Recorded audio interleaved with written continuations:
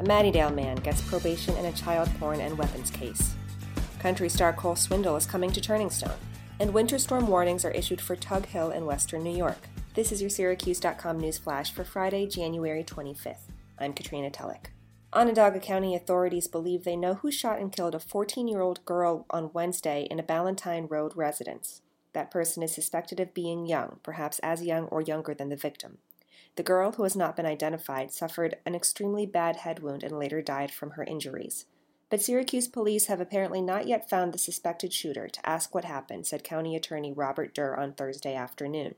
No one has been brought in for questioning, and there have been no arrests at the time of this recording. Authorities moved quickly in anticipation of the shooter being a youngster, and Onondaga County District Attorney William Fitzpatrick said the shooting appears to be accidental.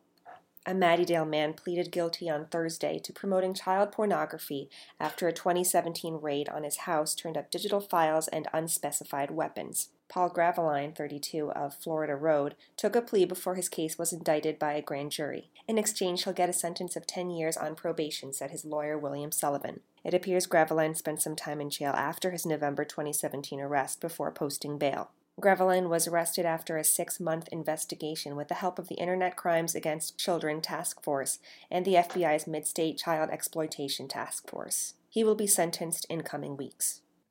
On Thursday night, the Miami Hurricanes dared Syracuse to beat them from the perimeter, and the Orange happily obliged. With Miami playing a zone defense for most of the game, Syracuse made a season-high 14 three-pointers to fuel a 73-53 victory in front of 21,000 fans at the Carrier Dome on Thursday night. Syracuse finished the game 14 for 30 from beyond the arc, and the 14 three-pointers were just one shy of the school record.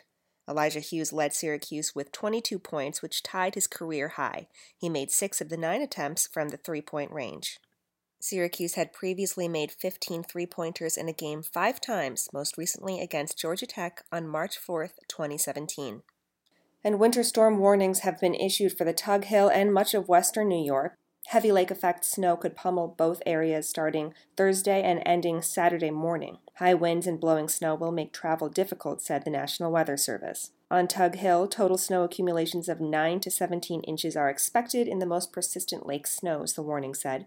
The winds will also gust up to as high as 35 miles per hour. The warning is in effect from 7 a.m. Friday to 10 a.m. Saturday for Jefferson, Lewis, and Oswego counties. In western New York, 7 to 14 inches of snow is possible, with winds gusting up to 40 miles per hour.